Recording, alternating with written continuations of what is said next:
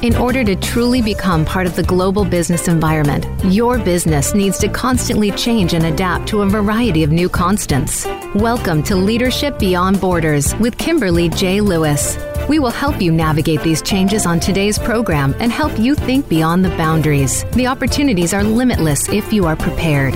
Now, here is your host, Kimberly J. Lewis. Hello and welcome to Leadership Beyond Borders. I'm Kimberly Lewis, your host. And this series is in cooperation with Cinda Virtual, which brings you thought leaders and business stories from all over the world. Now, you can learn more about Cinda on www.cinda.org. And we don't only bring you thought leaders and business stories from all over the world, but we have listeners from all over the world. So good morning, good afternoon, or good evening, wherever you may be listening from today. And if you're new to the show, let me tell you what the show's about. Leadership Beyond Borders is about the impact globalization, digital transition, and the connected world is having on our organizations, and what this impact is doing to the kind of leadership we need to drive long-term success in today's economy. In this series, we've talked about everything from business issues such as artificial intelligence, digital transitions, and data protection regulations to leadership issues such as gender balance and business values and ethics that may impact your organization or your individual career. So listen to us live every Tuesday at 3 p.m. Pacific time.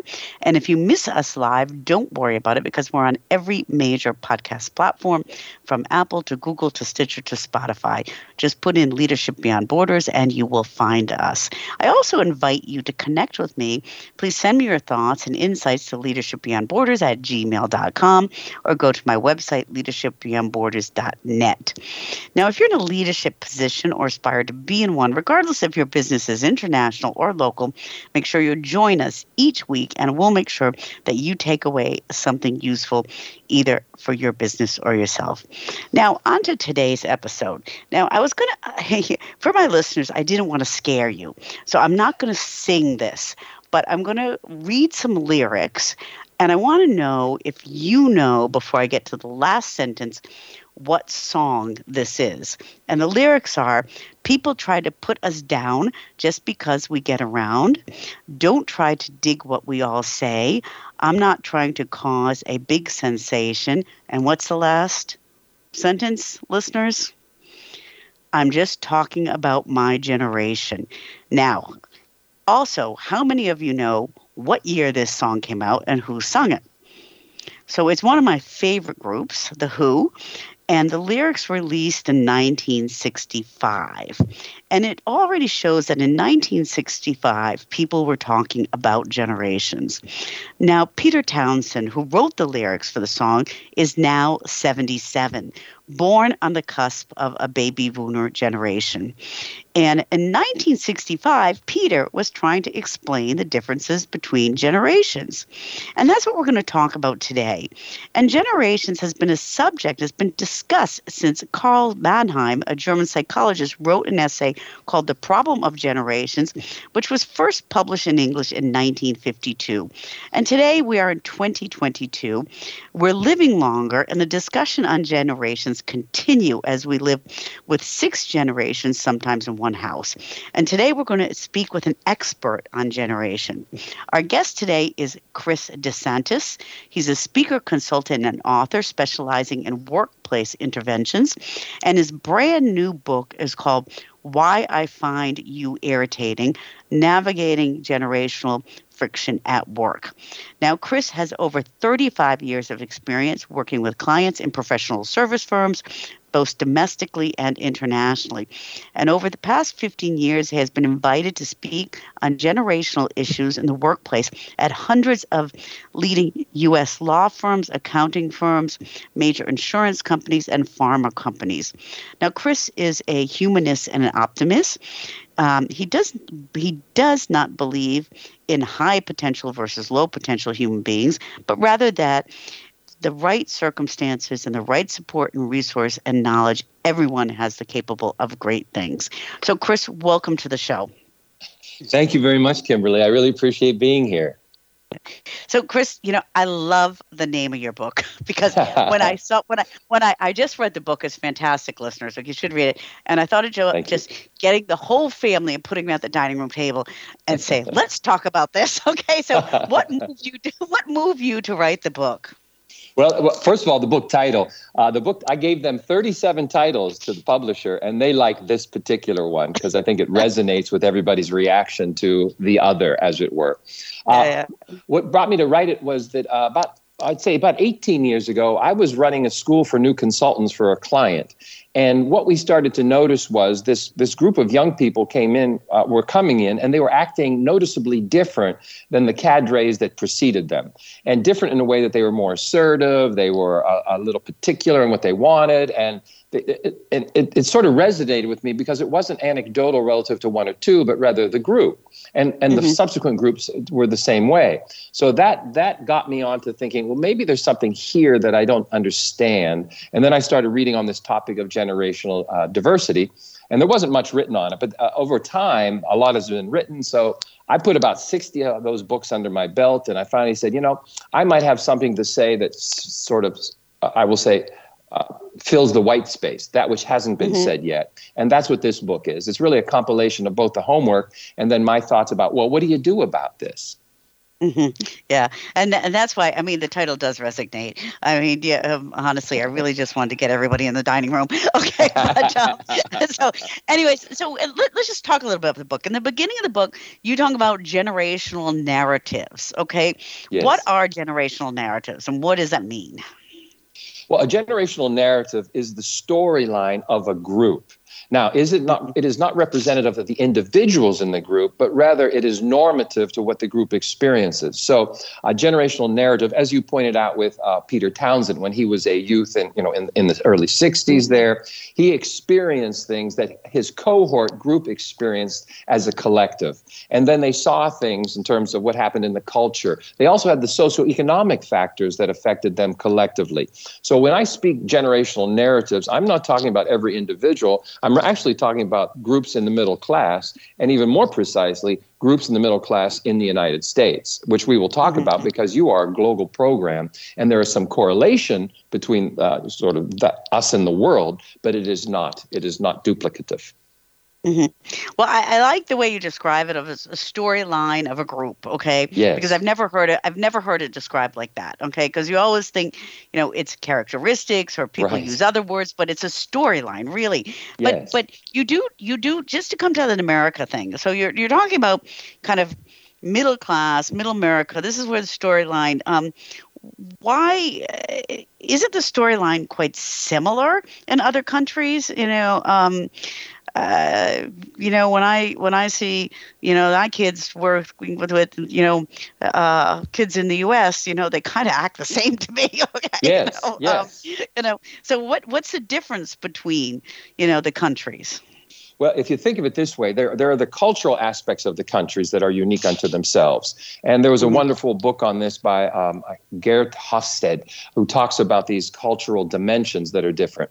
So that's one aspect. Then there are also the socioeconomics, because we are not all in the same place socioeconomically at the same time. So if you're born of a time when there was great abundance versus great scarcity, that affects you. Then there's the flashbulb memories, the things that we remember when we were small children that affected us, that are unique to us. So points of all of this are that, yes, there are narratives for each culture, but each culture is unique unto itself. So a boomer in the United States, let's give you a perfect example. A boomer child in the United States after the war, of World War II, lived a different experience than boomer children in Europe immediately after the war, because in Europe they were living for 10 years in a rationing mode and rebuilding society. In the United States, we were just unleashing that which what we wanted to do all along in terms of moving from an industrial complex that was building war machines to ones that were making consumer goods. So the transition wasn't as dramatic, but there was a greater abundance. Those differences filter into how we see the world. But getting to your point, Kimberly, when we get down to the young, the millennials and the middle classes around the world, and I will say in Southeast Asia, the upper middle classes, and Africa and South America, the upper middle classes and above, these kids who are educated, who are being sort of I will call the term is what's the term? Concerted cultivation. Concerted cultivation. It's a lovely term in the point that the parents are highly engaged in their children's upbringing. Also, these same children are exposed to a global world. So The Economist is even saying that this is the inception of the first transnational citizen. So to your point is, are there similarities? They get more similar as we get to the younger ages in the educated classes because of their exposure. But the manifestation of their similarities are different based on what culture they're a part of. And I can elaborate on that at some point. Yeah, I mean that's really interesting, and I think about it in the terms that we're in a global economy now. Okay, yes. Now we're still seeing the workforce Generation X. We're still seeing millennials. Okay, so they may not have that kind of, I want to say the red thread storyline as much as Generation Z or Zoomers are going to have. Okay, right. So how does that affect us in the workplace? I'm talking about kind of global economy right now before we get down to talking about each generation. Well, I think what you're seeing is a loosening of the connections globally between the organization and the individual's commitment to the organization. For instance, in my book, I call this the covenant. The covenant was, if you work hard, you are guaranteed a job for life. That was the norm in the boomer era, but it no longer is the norm in the United States. We have moved to a transactional model, whereas I will work for you for a while as long as I get what I want from you and you give me something in return. So it's a briefer, it's more of it's not an inferred commitment. Europeans, to some degree, still have some of this inferred commitment based for one reason on your labor laws. So, but you're also creating a great number of contractual employees who can't even get into this kind of commitment. So, I think we're drifting to this sort of globalization of movement, as it were, in certain rungs of society. And so I just think America is more individualistic, so they've arrived at it first. Mm-hmm. Actually, you said something that I never thought about sitting here in Germany is, the labor laws really do have this inferred commitment still built into them. Yes. So just, I want to kind of go into this a little bit deeper, but just a quick question on how. So we have these storylines and we have these cultural differences, and how does that affect biases? I mean, we still have stereotypes and biases, right? Yes. I mean, yes. And maybe I should wait to that after the break because that's probably a loaded question. So. No, it's a big one to unpack though, because we do have I use the work of Noam Chomsky, and he talks about. His process for generalization is one that first you have deletion. Look, the more you're like me, Kimberly, the less I notice about you. But when you do something that I saw the exception, when you engage in something that is exceptional, and I can attach it to some aspect of your difference, I remember that. But my problem of memory is it's a distortion, and so what I remember this through that, and then what I do is I see it a couple times through other people who do that. I then go from this distortion to the generalization. This must be true of all of you. So, and that's what we do. And you mentioned this earlier about gender differences. If I see a difference in you as a woman relative to what I would do, I think, well, that must be what all women do. And that is not true. That is what some women do that may be normative to them, but it is not accurate to everyone. But it feeds bias because the mind is lazy. We get lazy. We think, I think I know you. I get you. I get it. And I'm right about people and all of these things. So we say that and we assume. And I think we live off of assumption versus fact. Mm-hmm. Yeah, very, very good point. And Chris, we're going to take a short break because I want to go into that a little bit deeper. But we have a commercial break coming up. So for our listeners, we're talking today with Chris DeSantis, and he's a speaker, consultant, and author specializing in workplace interventions and specializing in generational similarities and differences, so I like to say.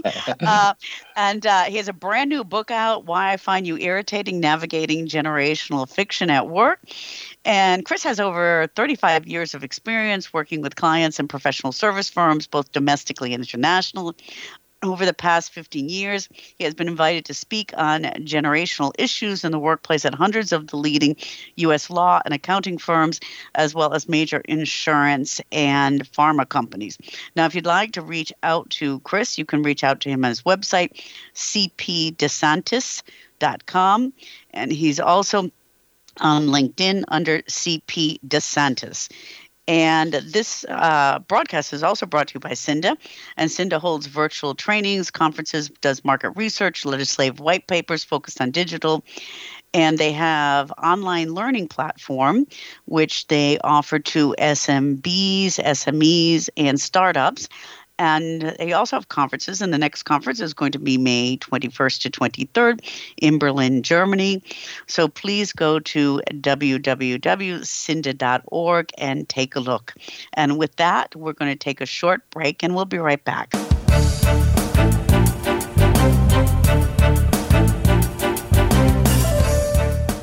Become our friend on Facebook. Post your thoughts about our shows and network on our timeline. Visit facebook.com/Voice America. Today we live in a truly global environment. Business can more easily be conducted now in almost any part of the world. How do you, as a business owner or professional, navigate the ever-changing business landscape? Tune in to Leadership Beyond Borders with host Kimberly J. Lewis. With a worldwide resource of guests, you'll find out what opportunities and challenges surround diverse and virtual organizations. Listen live every Tuesday at 3 p.m. U.S. Pacific Time on the Voice America Business Channel. Find out what's happening on the Voice America Talk Radio Network by keeping up with us on Twitter. You can find us at Voice America TRN.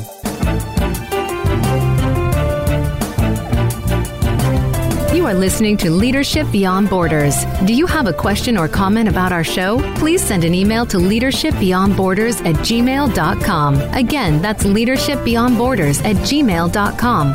Now back to this week's program. Welcome back to Leadership Beyond Borders. I'm Kimberly Lewis, your host.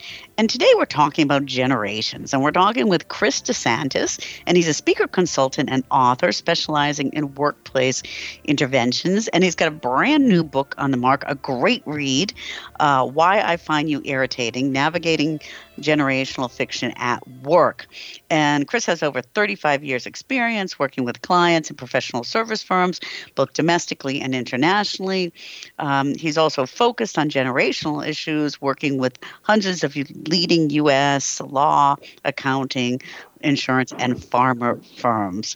So, Chris, great first segment. Just right before the break, we're talking about, what generate, the storyline that these generations have, okay, and how they change between cultures, okay. So, I asked you about, biases and just kind of generalization, and I really liked your answer, but we're still doing it, Chris. Okay, yes, I mean, yes. I mean,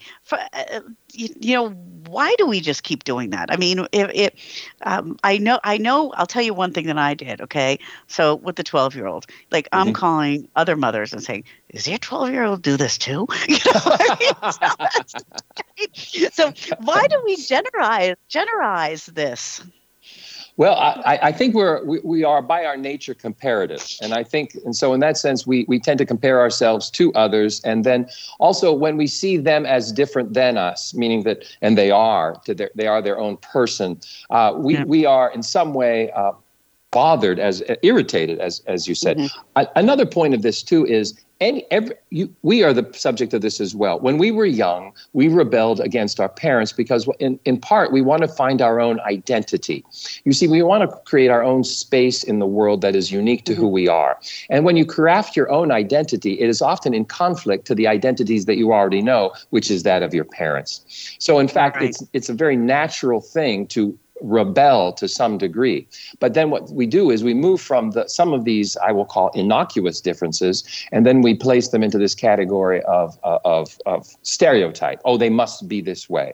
Well, this is one of the problems with the press. The press takes the millennial and they amplify the aspects of a few of them, and then they assume that all millennials must be this way.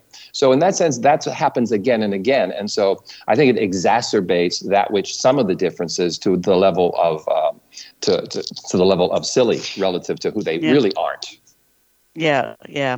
So it's for, you're talking about millennials, just for our listeners to, when I was thinking about it, some households have 6 generations. Can you just reflect the generations that we have today for our listeners? Yeah. Yes, and again, I'm using these numbers from basically these are U.S. based, but there's the traditionalists born in the 20s, or let's say 23 to about 44, something like that. Then there's baby boomers who were born around 1945 or 1944 through to 64. Then there's Gen X, who was born around 1965 to around 1981 or so. And then, of course, there's Gen Z. Zoomers they're sometimes called Zoomers, but Zoomers fell out of fashion because of Zoom.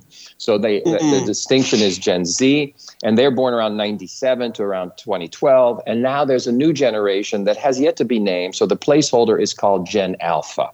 And these are children born after 2012, so 2013. And so there's no assignation really of who they are yet. It's because they're just still in that forming stage. So that's why those are the 6 generations. In the workplace, it's mostly boomers, Gen X, millennials, and now the arrival of Gen Z. Mm-hmm. Yeah, well, I'm not so sure if the alphas don't know who they are. Talk with an 8-year-old, okay? Oh, no, they are. It's a very interesting, and by the way, Kimberly, what you just said is critical. Talking with an 8-year-old, you're not talking at an 8-year-old. What we have done is we've moved into a dialogue model. When I was an 8-year-old, no one talked with me. They talked at me and told me what to do. That's really important. You're right. So let's just take a look at that, because we have these kind of like 5 generations in the workplace with Gen Z coming in. Okay. Let's just kind of talk about what happens. I mean, you have a baby boomer and a Gen Z, okay? Are there still stereotypes around baby boomers? I mean, what's the storyline around baby boomers? Oh, yes, of course there's stereotypes around baby boomers.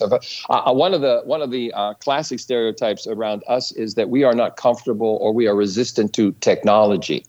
That is not a fair statement. In fact, we've invented most of the technology that is now used today in terms of the internet and your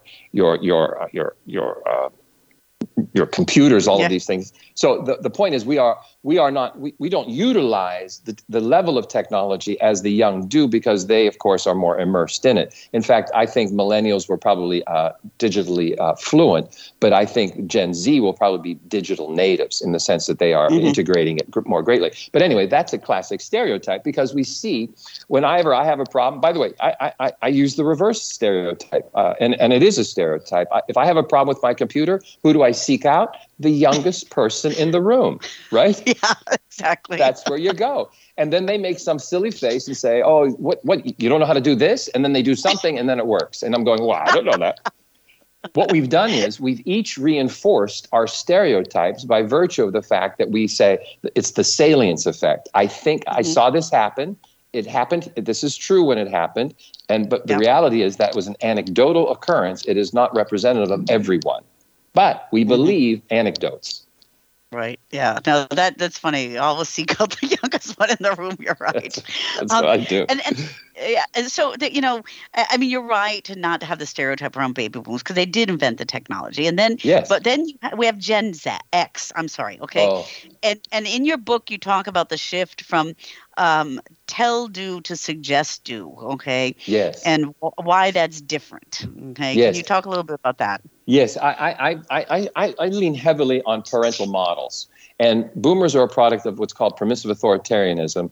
Gen X is a product of natural growth. And then, as I mentioned earlier, millennials are a product of concerted cultivation. And then a nuanced version of that of Gen Z is co-piloting. Going back to the Gen X, as you indicated, natural growth means these were originally in the United States and in parts of the world, the latchkey kid. The kid that was on his own. These are the last kids in America, in effect, to have a private life. And so they just figured things out because parents didn't have the time to spend with them because there was an economic disruption that parents had to either start working or there was divorces that went up. So these kids were really I suggest you do your homework. I suggest they figured it out. In fact, what's so interesting about this, Kimberly, it's the only generation that was really prepared for the pandemic. They were designed for it. Because they said, oh, we can't go in the office, so what? We'll just work from home. It didn't bother them. They just would figure it out. It's interesting about them. I'll tell you, if you're a Gen Xer, is if you think those around you are needy. If you use that phrase and you say they're so needy, it's because you are not in your mind, which is a very interesting thing to say. You are needy in your own way as a Gen Xer, but your demonstration of need is that I need to be independent of other people. I need my own space. But that does not, in fact, affect others. So it doesn't appear that you have a need in the same way, but you do have needs. So that's... That's interesting because I never thought about it, but you're right. I mean, this generation was latch kids. Mom went to started working and dad was working anyways. And, you were taking care of the little brother or little sister. Right. Now, may I make an ancillary point? Because I'm talking in Germany right now, and you are in Germany. In Germany, it was more.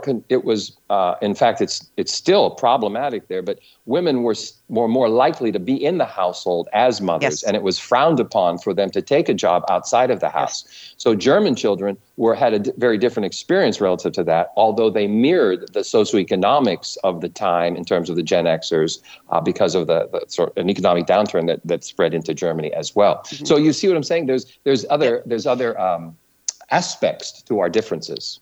Right. And it's also really interesting because my mother's Swedish and go to Sweden, Denmark, Finland, and it's quite different because they were always working. It doesn't matter when, Interesting.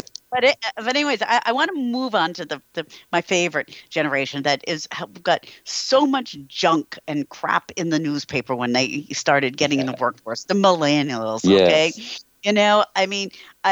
Excuse my language, but we gave them so much shit, okay? We did. So, what happened there? I mean, we were so shocked. Was it so different? Well, again, I go back to one thing is the parental model was there's a lot more involvement in their upbringing, meaning the parents sort of said, I'm going to engage you differently than I was engaged. So they participated more in the family dynamic, the dialogue model. The second piece where they get the most grief is this stupid self-esteem movement that started in the 60s in communes in California that gravitated to the school systems in the 70s in California and then moved across the country. Well, it was an empty promise. All God's children are good, but you need evidence of greatness. But we weren't asking for evidence of that. And so these young kids were, again, through the joke of who they are, like, oh my, they think they can do everything. Oh, they think they're all great. And we gave them trophies. This was foisted upon children. No kids is saying, I need another trophy. It was given to them because, give them a participation trophy, give them this. And yet the kid gets blamed for the circumstance of what the adults do. So, and then they get stuck with this. Oh, you need a trophy to do anything. And I don't think that was not representative of who they are. And to your point, we gave them a lot of shit. Yeah. and I remember that whole soccer teams or football teams, as we call them here, are getting trophies, every kid coming home with the ribbons and trophies. But we're going to take a short break soon. But before we move on, I just want to hit the last one that's in the workplace right now. Because then when we get back from the break, I want to talk about how we make this work and how you talk about balance and rhythms and how we make this all work. But the last one in the workplace is Generation Z. Okay. Yes. Yeah, it's very interesting. They're going to be different again. Yeah. What do you have to say about those guys? Well, they're just entering the work. Well, by the way, the challenge with this one is we don't become who we are absent of our interaction with others. That means when the rubber has to hit the road, as it were, relative to their interaction in the workplace, that's when we'll discover who they really are. Because most of the information about them is written where they are in their own groups, in schools, in high school, in college, and so forth. It's the interaction. But they will be different. They are far more practical. They are far more skeptical of safety nets, of where the world is going. They see existential threats relative to how we will live as a humanity. So and so with that, they will become a different again. They will be very demanding in what they want. And so in that sense, they are very much attuned to equity and fairness and diversity, and not just as a check the box thing, but as a way of being. So you will see them acting a little differently. I'll tell you another interesting thing about them is that they will have a side hustle they will monetize. They will move from hobby to monetization of a side hustle, and they will work for you and they will work for themselves. Yeah. Yeah.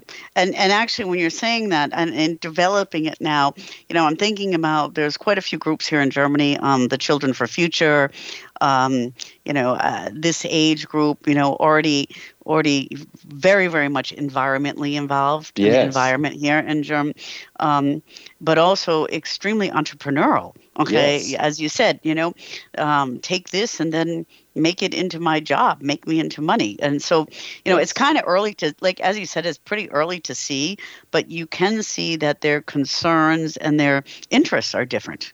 Yes. And, so I don't know, is that in the U.S. also, or is that just here in Europe more? No. We are by far the most individualist of societies in the United States, and in the forefront of that, we have been sending these entrepreneurial messages to each successive generation. Like, you can do this. Remember now, who are the heroes today? They're all these business leaders who started their own businesses. So in that sense, we've made them heroic. And so now we have these emulation of these models. These we don't see heroes that are collectively oriented. We see heroes that are in the Elon Musks of the world, the lone genius sort of sense, which is silly because the reality is we need each other more than we ever have because the work we do is far more complex and it requires teams. So it's an interesting dichotomous situation. It's almost a paradox. Like, I want to be great, but I can't be great without the help of others. I think they'll come to realize that. Yeah, that's interesting. So, Chris, we're going to take a break. So, we just kind of, to sum up, we just talked about these different generations, and when we get back, I want to talk about how do we make this work, okay? And I also want to talk a little bit about what you talk in your book about, the balance rhythm. And not just how do we make it work in between the individuals, but how do we make it work with our lives today? Because everything's so blended today. Okay? So for our listeners, we are talking with Chris DeSantis, and he's a speaker, consultant, and author specializing in workplace interventions. And his brand new book is Why I Find You Irritating, Navigating Generational Friction at Work. It's a great read. It's available on Amazon. I suggest that you get it. And Chris has over 35 years of experience working with clients and professional service firms, both domestically and internationally. And over the past 15 years, he's been invited to speak on generational issues at the workplace at hundreds of U.S. law, accounting, insurance, and pharma firms. Now, if you'd like to reach out to Chris, you can reach out to Chris on his website at cpdesantis.com. And he's also on LinkedIn under CP DeSantis. So please reach out to him. And his book, again, is available on Amazon. And this is also brought to you by Cinda, this podcast. And Cinda holds virtual trainings, conferences, does market research, and legislative white papers focused on digital. They also hold conferences. Their next conference is May 21st to 23rd in Berlin, Germany. So please go to www.cinda.org for more information. And with that, we're going to take a short break, and we'll be right back.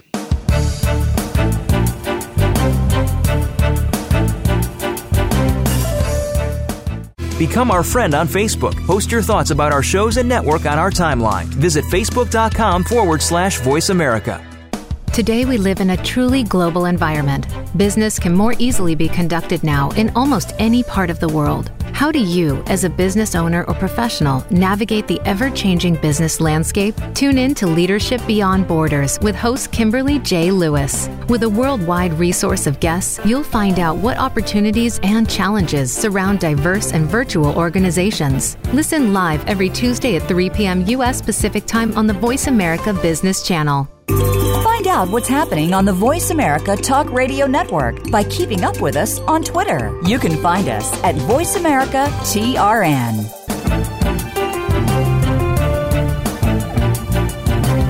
You You are listening to Leadership Beyond Borders. Do you have a question or comment about our show? Please send an email to leadershipbeyondborders@gmail.com. Again, that's leadershipbeyondborders@gmail.com. Now back to this week's program.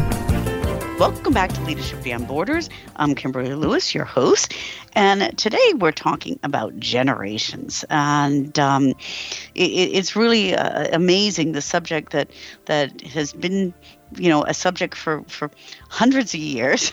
And of course, this year now we're with six generations in some households. And our expert here is Chris DeSantos, and he just wrote a great book, Why I Find You Irritating: Navigating Generational Friction at Work.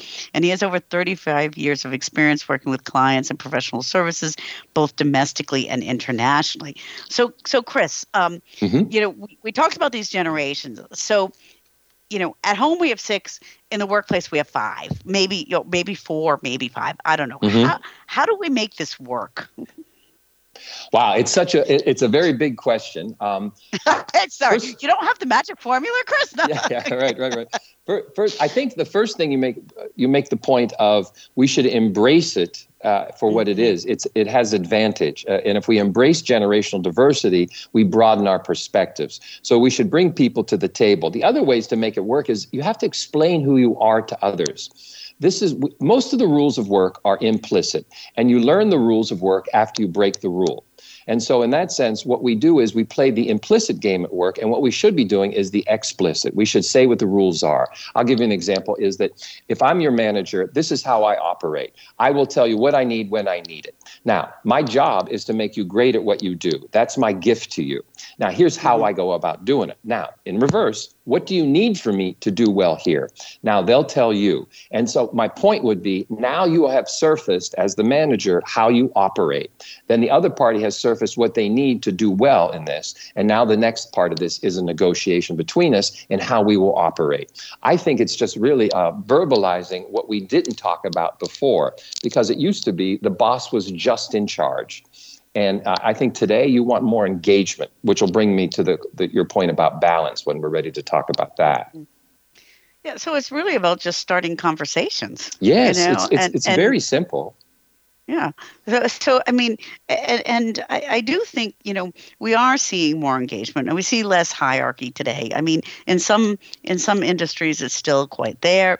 Some it's not. So, as we start this engagement, we still have to kind of watch out for those, not just generational differences, but cultural difference. And then you mix the two of them, and that makes it a little more complicated, doesn't it, Chris? Yes, it does. In fact, we should unpack them, because I think one of the first, you work at Cinda is a global organization. The beauty of that organization is they could teach people what are normative cultural behaviors in the realm of business in this country or that country. Because once you start to surface those things, you get past the mystery of, I didn't know that. I didn't know that. And so what we want to do is we want to dispel sort of the mythology of what we might assume of the other. For instance, I always use that example of the problem that you face is being a European. You're not a European. You're a German in Europe, which is different than an Italian in Europe. But from the outside, we just think as Americans, you're all Europeans. The same thing you would say of Americans. You're an American. Well, if you're from New York versus, let's say, Louisiana, you might have a very different view of things. So, So in that sense, we should get down to understanding some of these differences, and then saying, okay, then the next step is how do we bridge them and leverage them to mutual advantage? Mm-hmm. Yeah, that's very, very true, and great examples. And so we're working in this global world with mixing generations, merging cultural differences, nationalities, and then we have our work-life situation, which all changed. And you talk about balance rhythm. What can you talk about that? What is balance rhythm? But what I was talking about is a work-life balance, and so there is no such thing. This is why it's in fact the term came up in 1986. Boomers, whenever we hear that somebody says I would like a little more work-life balance, we assume you don't want to work. You see, because we never even had this discussion. If somebody in my generation had said, I'd like a little more balance, our boss would have said, well, you're fired. There's your balance. You got all day now. And so, but our world was different. Now, the world right now is we've moved to much more of we are more cognizant of our family and our family's wants and needs. We are not less committed to work, but we want better balance in terms of having access to those we love. This pandemic has allowed us to say, hey, wait a second, the world doesn't come to an end if I spend time at home working and do some of the other things that are part of my life. So I think part of this is it's the changing of priorities, meaning that it used to be work for all things, meaning sacrifice all things. Now it's work and the things I value. We're just still playing with what does that look like because we don't have a model yet. Mm-hmm. And I mean, this started to be a discussion before the pandemic, but then really, when the pandemic came, it really hit, and exactly. People really start to rethink of it, and I kind of think of it as work-life blending. That's the word I like to use. I like that. And so I mean, so how where do you think we are in this shift? We're still trying to figure this out. I don't know how it is in the U.S., but there's a lot of hybrid models here from working at home and working in the office. I mean, where do you see us going with this? Well, I think we have to move beyond the selfish notion of what's best for me to the collective notion of what's best for what is my legacy relative to this, and what is my responsibility to the others I work with.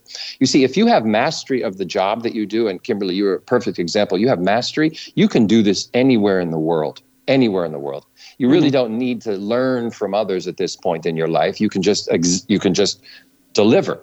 Now, the problem with that is, as a young person, our learning is really, a lot of it's through the interaction with others in the environment we share. Because it's the observation of that by which we learn, and the transactional part of that learning, meaning that transactive learning means some people know some things, I learn from these people, all those. So that interaction is critical. So I think if we move to say, what is best to be a great performer over the arc of your career or the arc of your time, design for that. And so as opposed to what is best for me, because that's what we're doing right now. Mm-hmm. And you brought up a really good point, which I want to address. So with this virtual world and with the younger, the people coming into the world and maybe working virtually, how can we help them achieve their growth in work and achieve things, because a lot of it is to do, having mentors, do mentors work virtually, to see how other people work. Have you ever given any thought to that? Yes, I have. I agree with you, Kimberly, that we have to think in a blended capacity.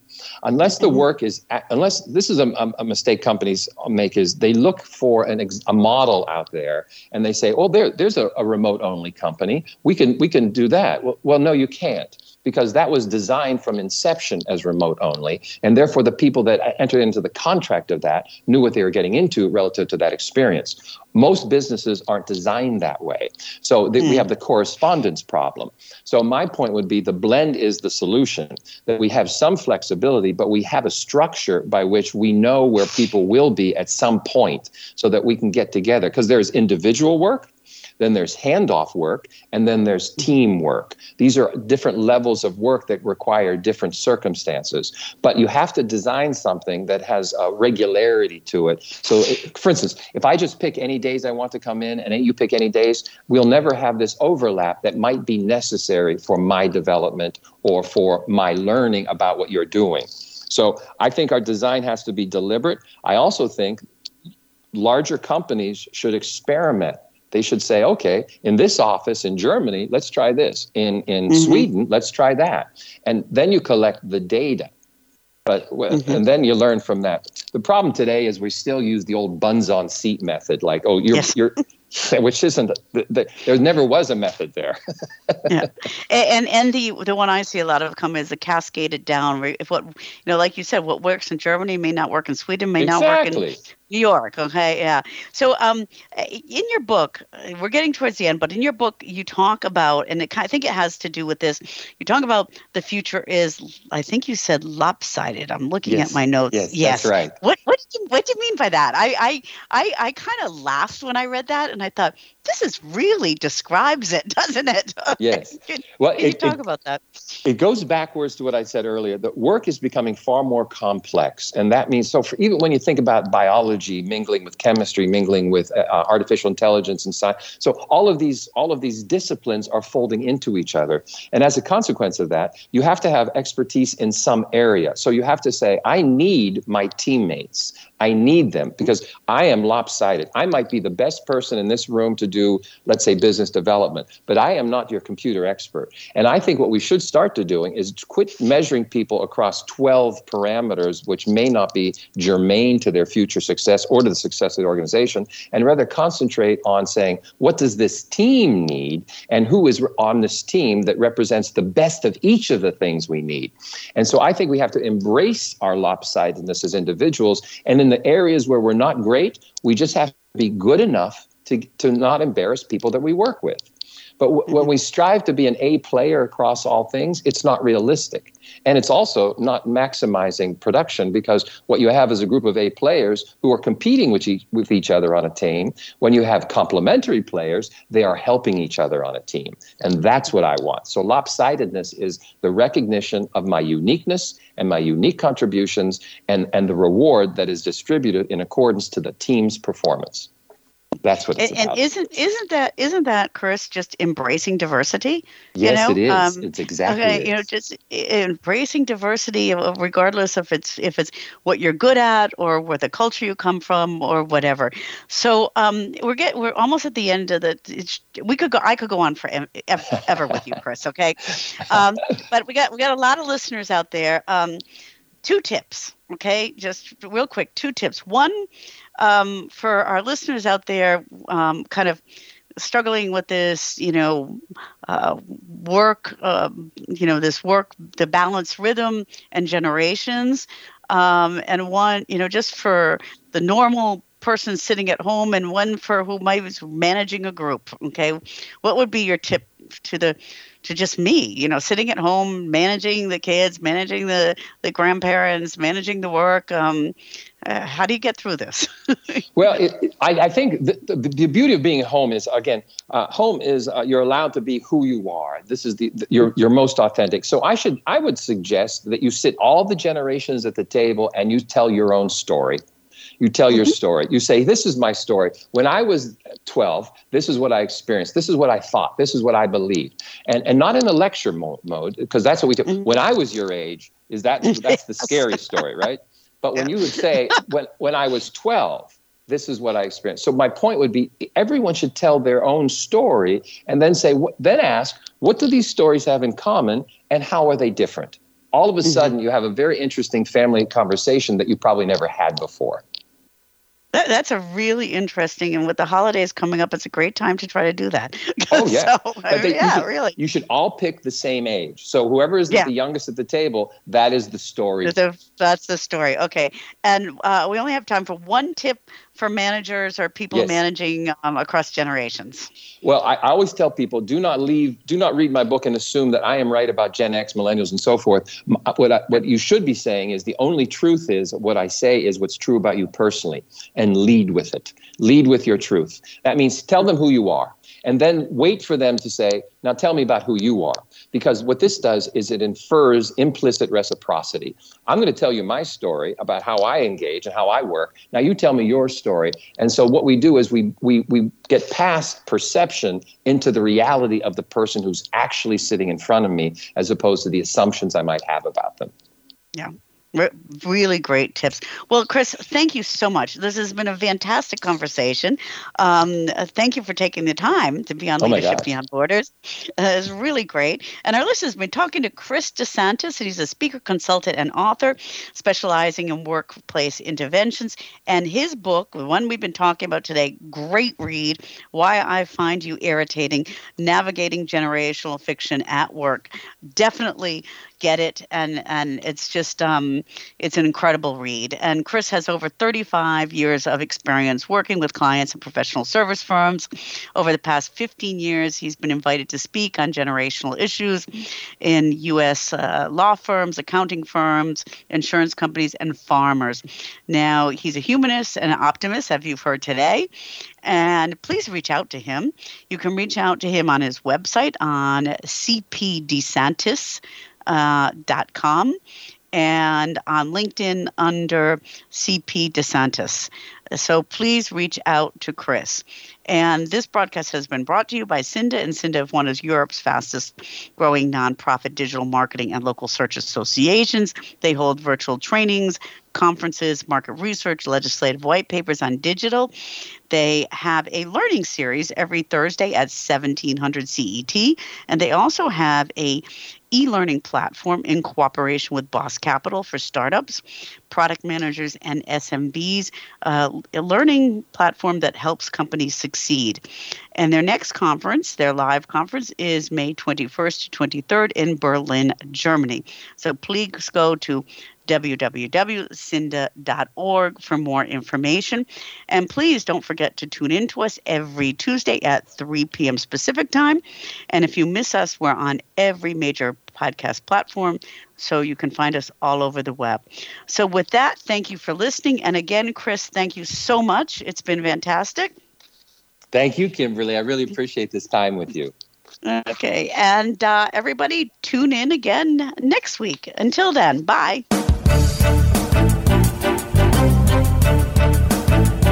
Thank you for joining us on Leadership Beyond Borders. Please tune in again next Tuesday at 3 p.m. U.S. Pacific Time for another edition featuring your host, Kimberly J. Lewis, on the Voice America Business Channel. Have a great week.